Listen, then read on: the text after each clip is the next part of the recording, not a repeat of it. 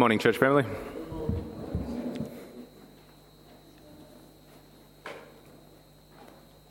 Matthew 5, 17 to 48.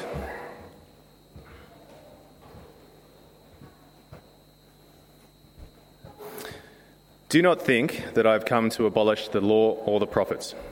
I have not come to abolish them, but to fulfill them. For truly I say to you, until heaven and earth pass away, not an iota, not a dot will pass from the law until all is accomplished.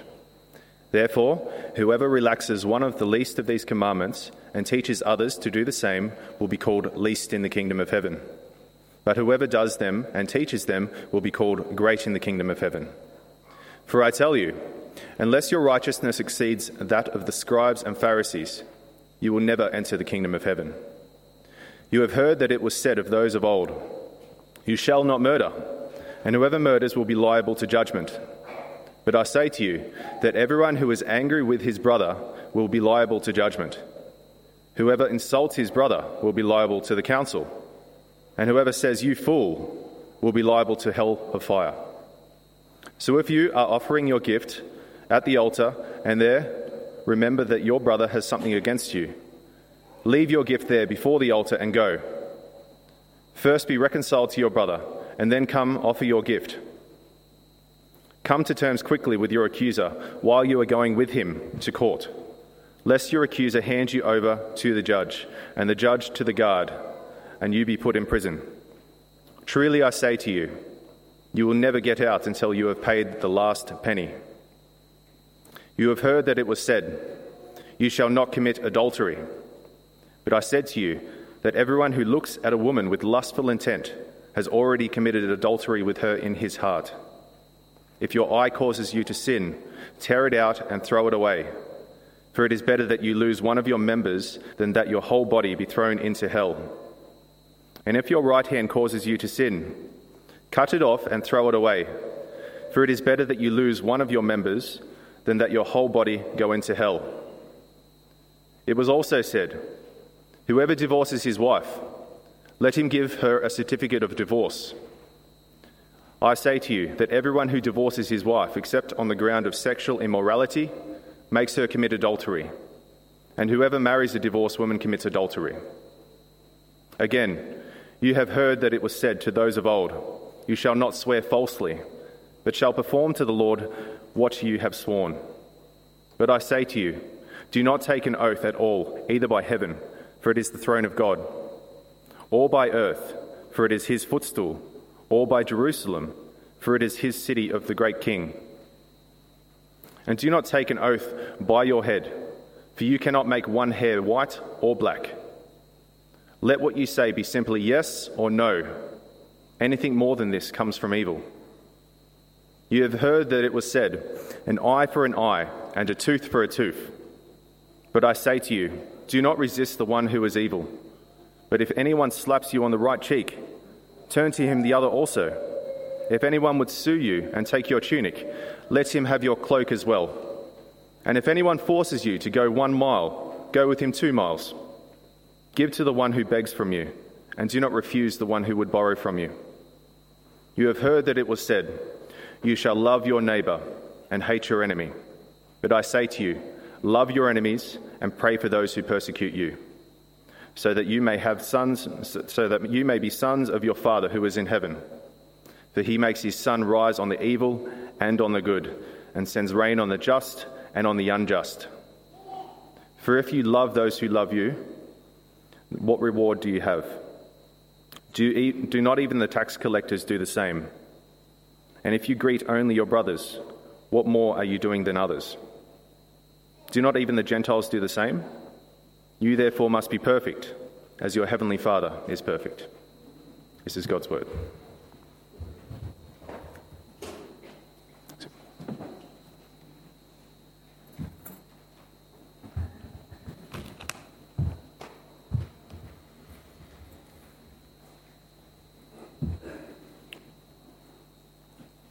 Thanks very much, Laz, for reading for us. Thanks to Mark also for leading. Thanks also to Steph and the team and the tech team for their service this morning. And also thank you for all those new people who we've got in the building today. It's great to see a whole lot of new faces. If this is your first time with us, we're working through a series in Matthew chapter 5 to 7, what's come to be known as the Sermon on the Mount. And we're about 3 weeks in today. We're looking at the passage that Lazarus read for us. And we'll be doing this over the next 8 weeks, or the next 5 weeks from here, as we work our way through the sermon. Now, today's passage is quite long, so I thought rather than take it all in one gulp, I thought it'd be better if we tackled verse 17 to 20 on its own first. And then we'll get into the examples that Jesus gives in verse 21 to 48 next week. So do come back next week for that. But we've got to be aware that all that other stuff that we read at the end of the chapter won't make sense unless we really understand what Jesus is saying in verse 17 to 20. So I'm going to pray for us, and then we'll get underway with that first section. Let's pray. Our Father in heaven, please open our eyes this morning that we may behold wondrous things out of your law. May your word be a lamp to our feet and a light to our path. And this we pray for Jesus' sake. Amen.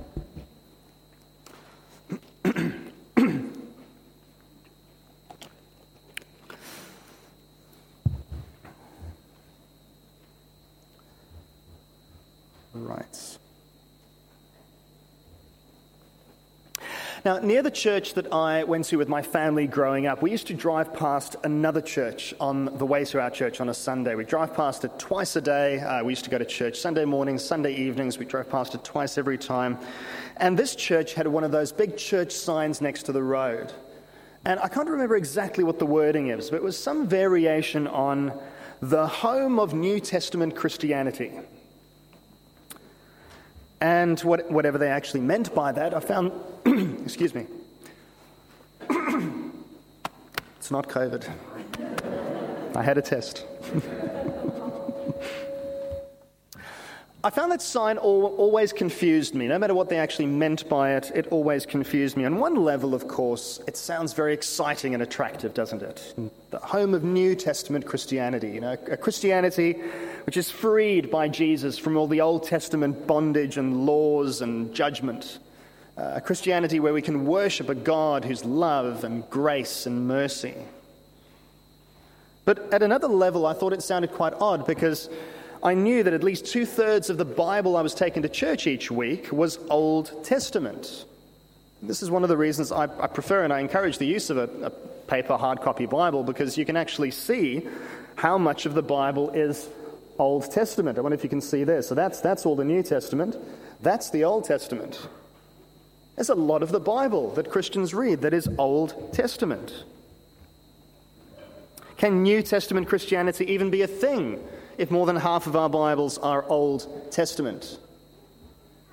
Now, I know a lot of people have told me over the years that they find the Old Testament hard to read. I can understand that. I understand why they might prefer to read the New Testament. The Old Testament has got all sorts of strange laws about how God's people were supposed to eat, how they were meant to dress, how they were meant to cut their beards and their hair, how they practiced their religion, and also there's lots of blood. It's quite gruesome, actually. The Old Testament's got all sorts of strange and cryptic prophecies and visions. And it's mostly about a nation that doesn't exist anymore in the same way. It's written in a foreign language, and let's not even get started on the names. It sometimes feels like the Old Testament comes from another planet, doesn't it? And don't we have everything we need in Jesus? So why not just ditch the Old Testament, or at least keep it as a kind of relic of what it was like to be God's people before Jesus? Maybe claim its promises of peace and mercy and heaven, but not be too worried about it. I mean, isn't New Testament Christianity exactly what followers of Jesus should be on about? Now, religious leaders and faithful Jews in Jesus' day were very concerned that this is exactly what Jesus was encouraging. They listened to what Jesus said. They saw how he welcomed sinners and tax collectors, and how he gathered fishermen and others from the rougher end of society and told them that the kingdom of heaven belongs to them. And they were very suspicious and concerned that Jesus had come to tell people they could safely ignore God's laws, throwing wide heaven's gates and offering an easy way in, but in the process actually putting people under God's judgment forever for ignoring his laws. Now, they're a bit like the parent who's concerned that their child's new friend at school is going to get them into a lot of trouble. By the looks of things, we need to be really clear what Jesus actually thinks of the Old Testament. Because knowing what Jesus thinks of the Old Testament is going to tell us what we should think of the Old Testament and what we should do with it. Now, we're going to cover verse 17 to 20 this morning under just two headings. They're there in your service outline. It'd be great if you had a Bible open with you so you can follow Jesus' words.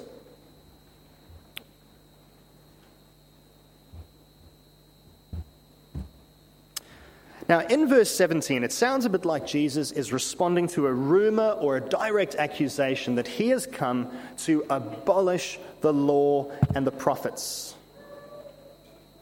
And for many of the very religious, as we read Matthew's Gospel, their concern about Jesus was how he was interpreting the Old Testament law. This is what's contained really in the first 5 books of the Bible. They watched Jesus welcome sinners, eat with tax collectors. They watched Jesus heal on the Sabbath.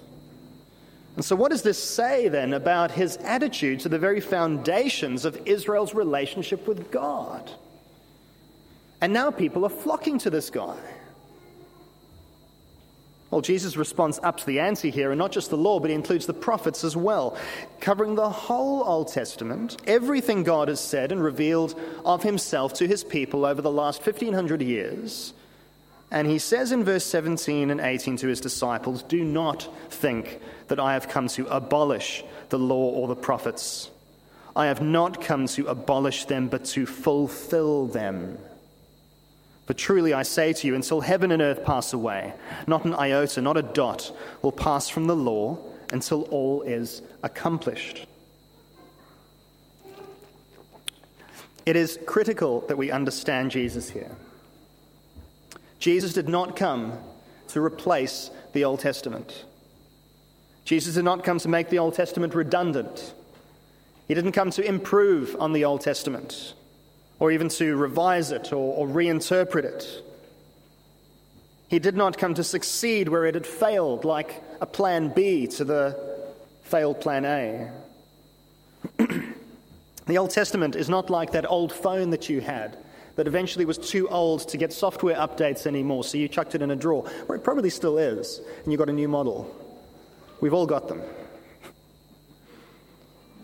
We must understand that the Old Testament and the New Testament, friends, are actually one story with real continuity, that the God of the Old Testament is the same God as the God of the New Testament. He hasn't changed.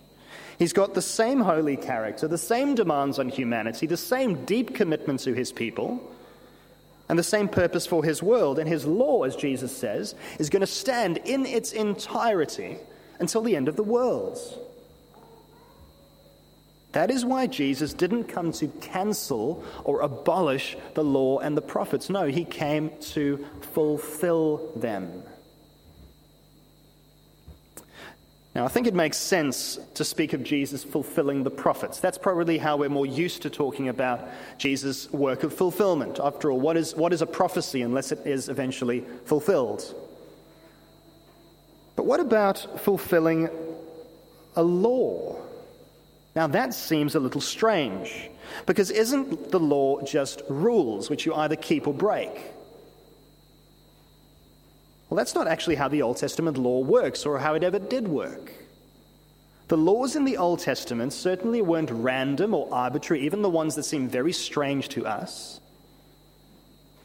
And they weren't simply for the good order of Israelite society. They weren't just to provide kind of moral boundaries for the community.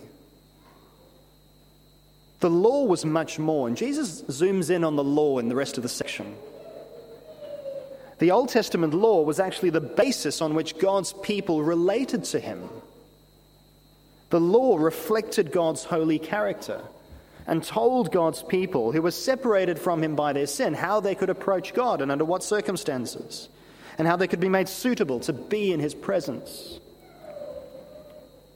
But it also did something else. It was as a reflection of God's holy character, It made a very clear distinction between God's people who followed God's law and those people in the world around them. Everything from their dress to their diet to their relationships marked them out as different, as holy, as people belonging to the Lord.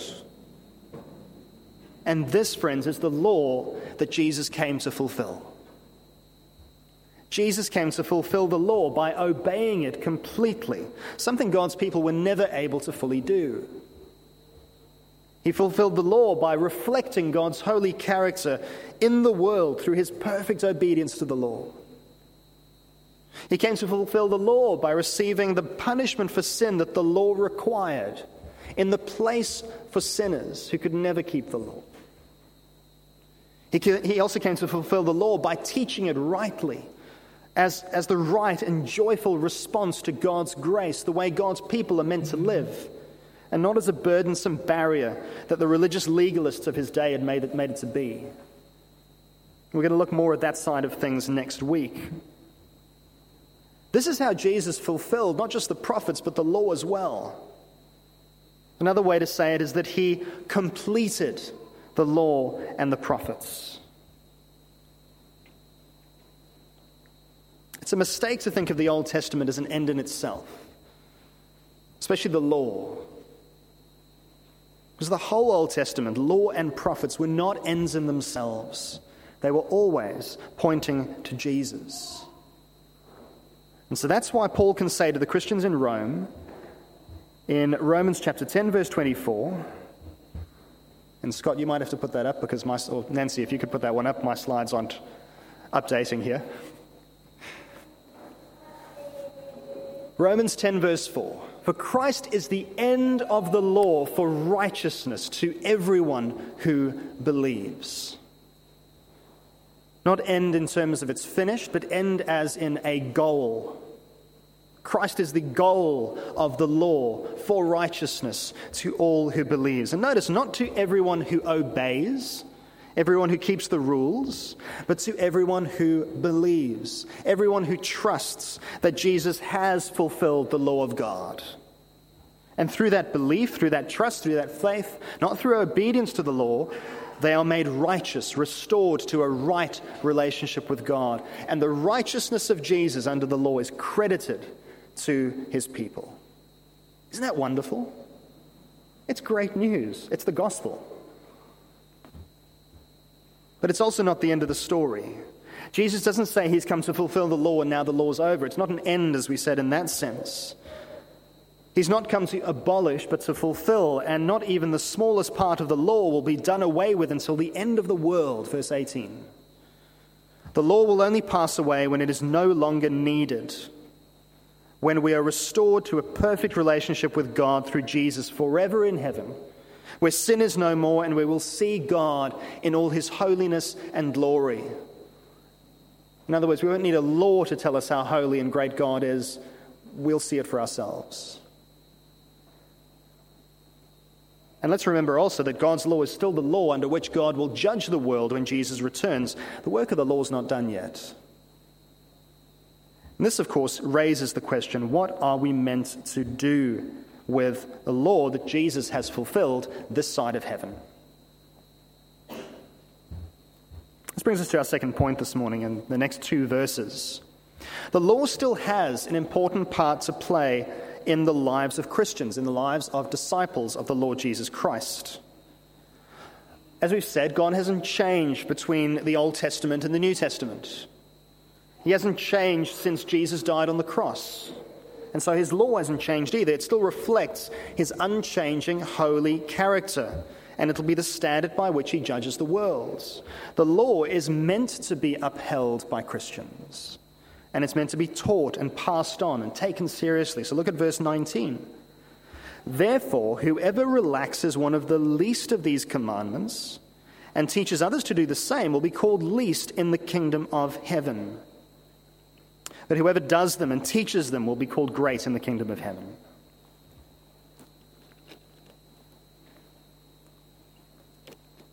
It's important to see here that those who relax even the least of the commandments, they aren't excluded from heaven. They may still be in God's kingdom, but only as the least themselves. Those who will be called great in the kingdom are those who do the commandments and teach others to do the same. But it's not their way into the kingdom. The law of God is very important for Christians, but it's not the way into the kingdom. But it's clear from these verses that those who are in the kingdom ought to have a very serious attitude about the law. Now, as I said, we'll touch on the kind of guts of this next week, but at this point it does raise the question of what we're all meant to do with those strange Old Testament food laws and clothing laws and laws about sacrifices and other things. Are we meant to keep those laws too? And in fact, have we as Christians relaxed those commandments and so are in danger of the judgment Jesus talks about here? Well, we haven't relaxed them at all. What has happened is that Jesus has fulfilled the law. I want to explain to you how that works. Because you see, many of the Old Testament commands are moral. They have to do with God's character and how we reflect that character in our attitudes towards life, towards our possessions, towards creation, towards others, and towards ourselves. The Ten Commandments are a bit like this. It's a good example. God's character hasn't changed, so neither have the laws which reflect his character. But other laws, like the food laws, they've actually been specifically addressed by Jesus precisely because they've been fulfilled in the gospel. Old Testament food laws and laws like them were meant to mark God's people out as distinct from the nations around them. But when Jesus came and the gospel went out to the nations so that they no longer had to become Jewish to become part of God's people, that distinction was no longer necessary. And so in Mark's gospel, Mark notices what Jesus says about food and he realizes the implication. So in Mark 7 verse 19, Mark makes the point. In saying this, he declared all foods clean. You've also got Peter's interaction with Jesus in the vision in Acts chapter 10, where the sheet comes down from heaven with all sorts of things in it, and Peter's told, don't call unclean what God has made clean. So yes, thank God Christians can eat bacon and prawns. But we are called to live differently to the world around us and show that we belong to the kingdom of heaven. That's the point. Also, in a similar way, many of the Old Testament laws were simply shadows or placeholders that were meant to be fulfilled by Jesus. Think of the whole sacrificial system. The reason that we don't sacrifice sheep and other things here in church on Sundays is because Jesus has fulfilled those sacrifices. The book of Hebrews is great for this, and it calls these things copies and shadows of the good things to come instead of the true form of these realities. That's Hebrews 10 verse 1. The writer then goes on to say, and by that will we have been sanctified through the offering of the body of Jesus Christ once for all. And every priest stands daily at his service, offering repeatedly the same sacrifices, which can never take away sins permanently. But when Christ had offered for all time a single sacrifice for sins, he sat down at the right hand of God, waiting from that time until his enemies should be made a footstool for his feet. For by a single offering he has perfected for all time those who are being sanctified. It's Hebrews 10 verse 10 to 14. You know, that's why a lot of the New Testament, and especially letters like Galatians and Hebrews, they're warning to Christians who want to go back to the rituals and ceremonies of the Old Testament after they have come to the Jesus who's fulfilled them. 16th century reformer John Calvin put it like this, commenting on these verses. He says, we must look to the design and object of the legislator, talking about God. God enjoined ceremonies that their outward use might be temporal, but their meaning eternal. That man does not break ceremonies who omits what is shadowy, but retains their effect. So even though the way these things are practiced is no longer the same, what they mean is actually more fully confirmed in Christ. All good so far. The law is not the way into the kingdom. Read through Jesus' fulfillments The law is actually the way of the kingdom. But what are we meant to do with verse 20 then? For I tell you, Jesus says, unless your righteousness exceeds that of the scribes and Pharisees, you will never enter the kingdom of heaven. I think we're right to feel a little nervous at this point. The scribes and Pharisees were the most scrupulous Jewish law keepers of Jesus' day. Scribes were law scholars who studied the Old Testament. The Pharisees were those who believed in a literal interpretation of the Old Testament law and aimed to live it out. We might call them conservative traditionalists. You could be a scribe and a Pharisee, or just a scribe or just a Pharisee, but they kind of had a lot in common. And Jesus says, to get into the kingdom, you've got to be more righteous than them.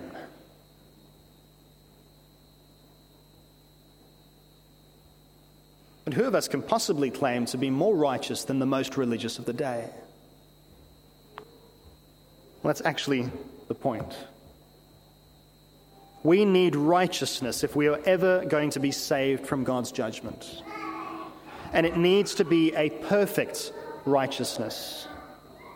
Trying to achieve that righteousness through law keeping is just self-righteousness. And it's not enough. Jesus says our righteousness must be greater than or must exceed that of the most religious. Righteousness is the entry requirement for God's kingdom and always has been, but the law cannot produce kingdom righteousness. Only by having the righteousness of Jesus, the one who fulfilled the law, credited to us, can we enter God's kingdom. Romans 10 verse 4 again, for Christ is the end, the goal of the law, for righteousness to everyone who believes. And so when Jesus says, yes, unless your righteousness exceeds that of the scribes and Pharisees, or unless your righteousness is better than or greater than the righteousness of the Pharisees, you will never enter the kingdom of heaven. What he's saying is that you can't get there their way. If you want that greater righteousness, it's found in me, because I have come to fulfill the law and the prophets. So yes, Jesus came to fulfill the law and the prophets and to give them their proper place in God's great plan to save his people. But the way Jesus articulated that fulfillment, it severely challenged the way the religious elite understood the law. They used it to try and impress God with their almost clinical law keeping. And that's because it's not the law keepers to whom the kingdom of heaven belongs. It's the poor in spirit, verse 3. It's those who know they cannot keep God's law and who look to him for the mercy they know they need, knowing that he's their only hope, and so they hunger and thirst after righteousness, verse 6 of chapter 5. Now, yes, we'll look more next week at the practical place of God's law in Christian living. But for now, can I encourage you, don't sideline the Old Testament. Very simple point today. Don't sideline the Old Testament. Give it as much weight as the New Testament as you read your Bible and learn to follow Jesus. Don't be scared of the Old Testament. The Old Testament was crucially important for Jesus, and it should be for us as well. I mean, without the Old Testament, without the law and the prophets, we can't appreciate or fully understand the gospel. The Old Testament gives us the categories for understanding the gospel. It shows us why we need the gospel, why we need a savior, what righteousness is, and who God is, his commitment to his people. It even shows us how gracious and loving God is.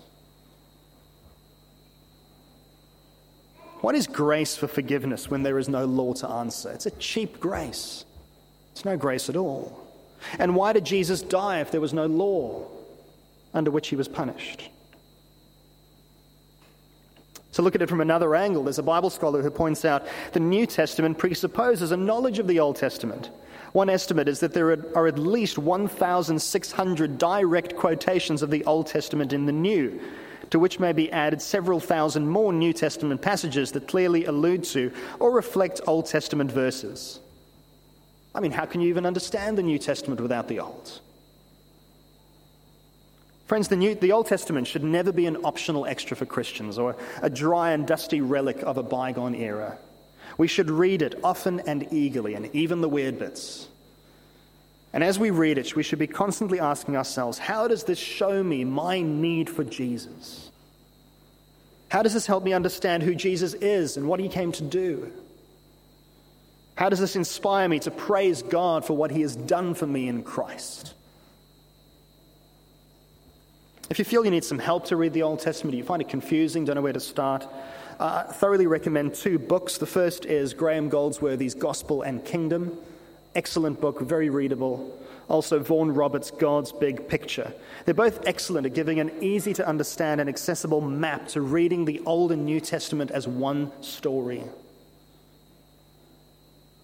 And friends, if Jesus has come to fulfill the law and the prophets, and so offer a greater righteousness, one which the law and the prophets bear witness to, Romans 3:21, I think we're called to 2 things.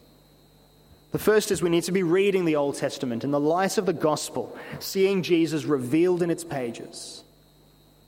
And secondly, we need to live out the greater righteousness that Jesus has secured for us through his fulfillment of the law and the prophets. And that second point is going to be our theme for next week. But for now, how about we pray?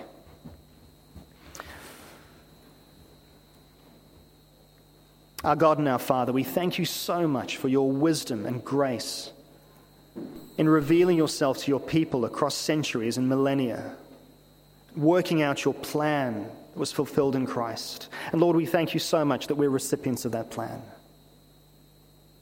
Father, help us to know you through your word, all of it, to see Christ in your word, all of it, and to see the grace that you've lavished on us in Christ in all of your word.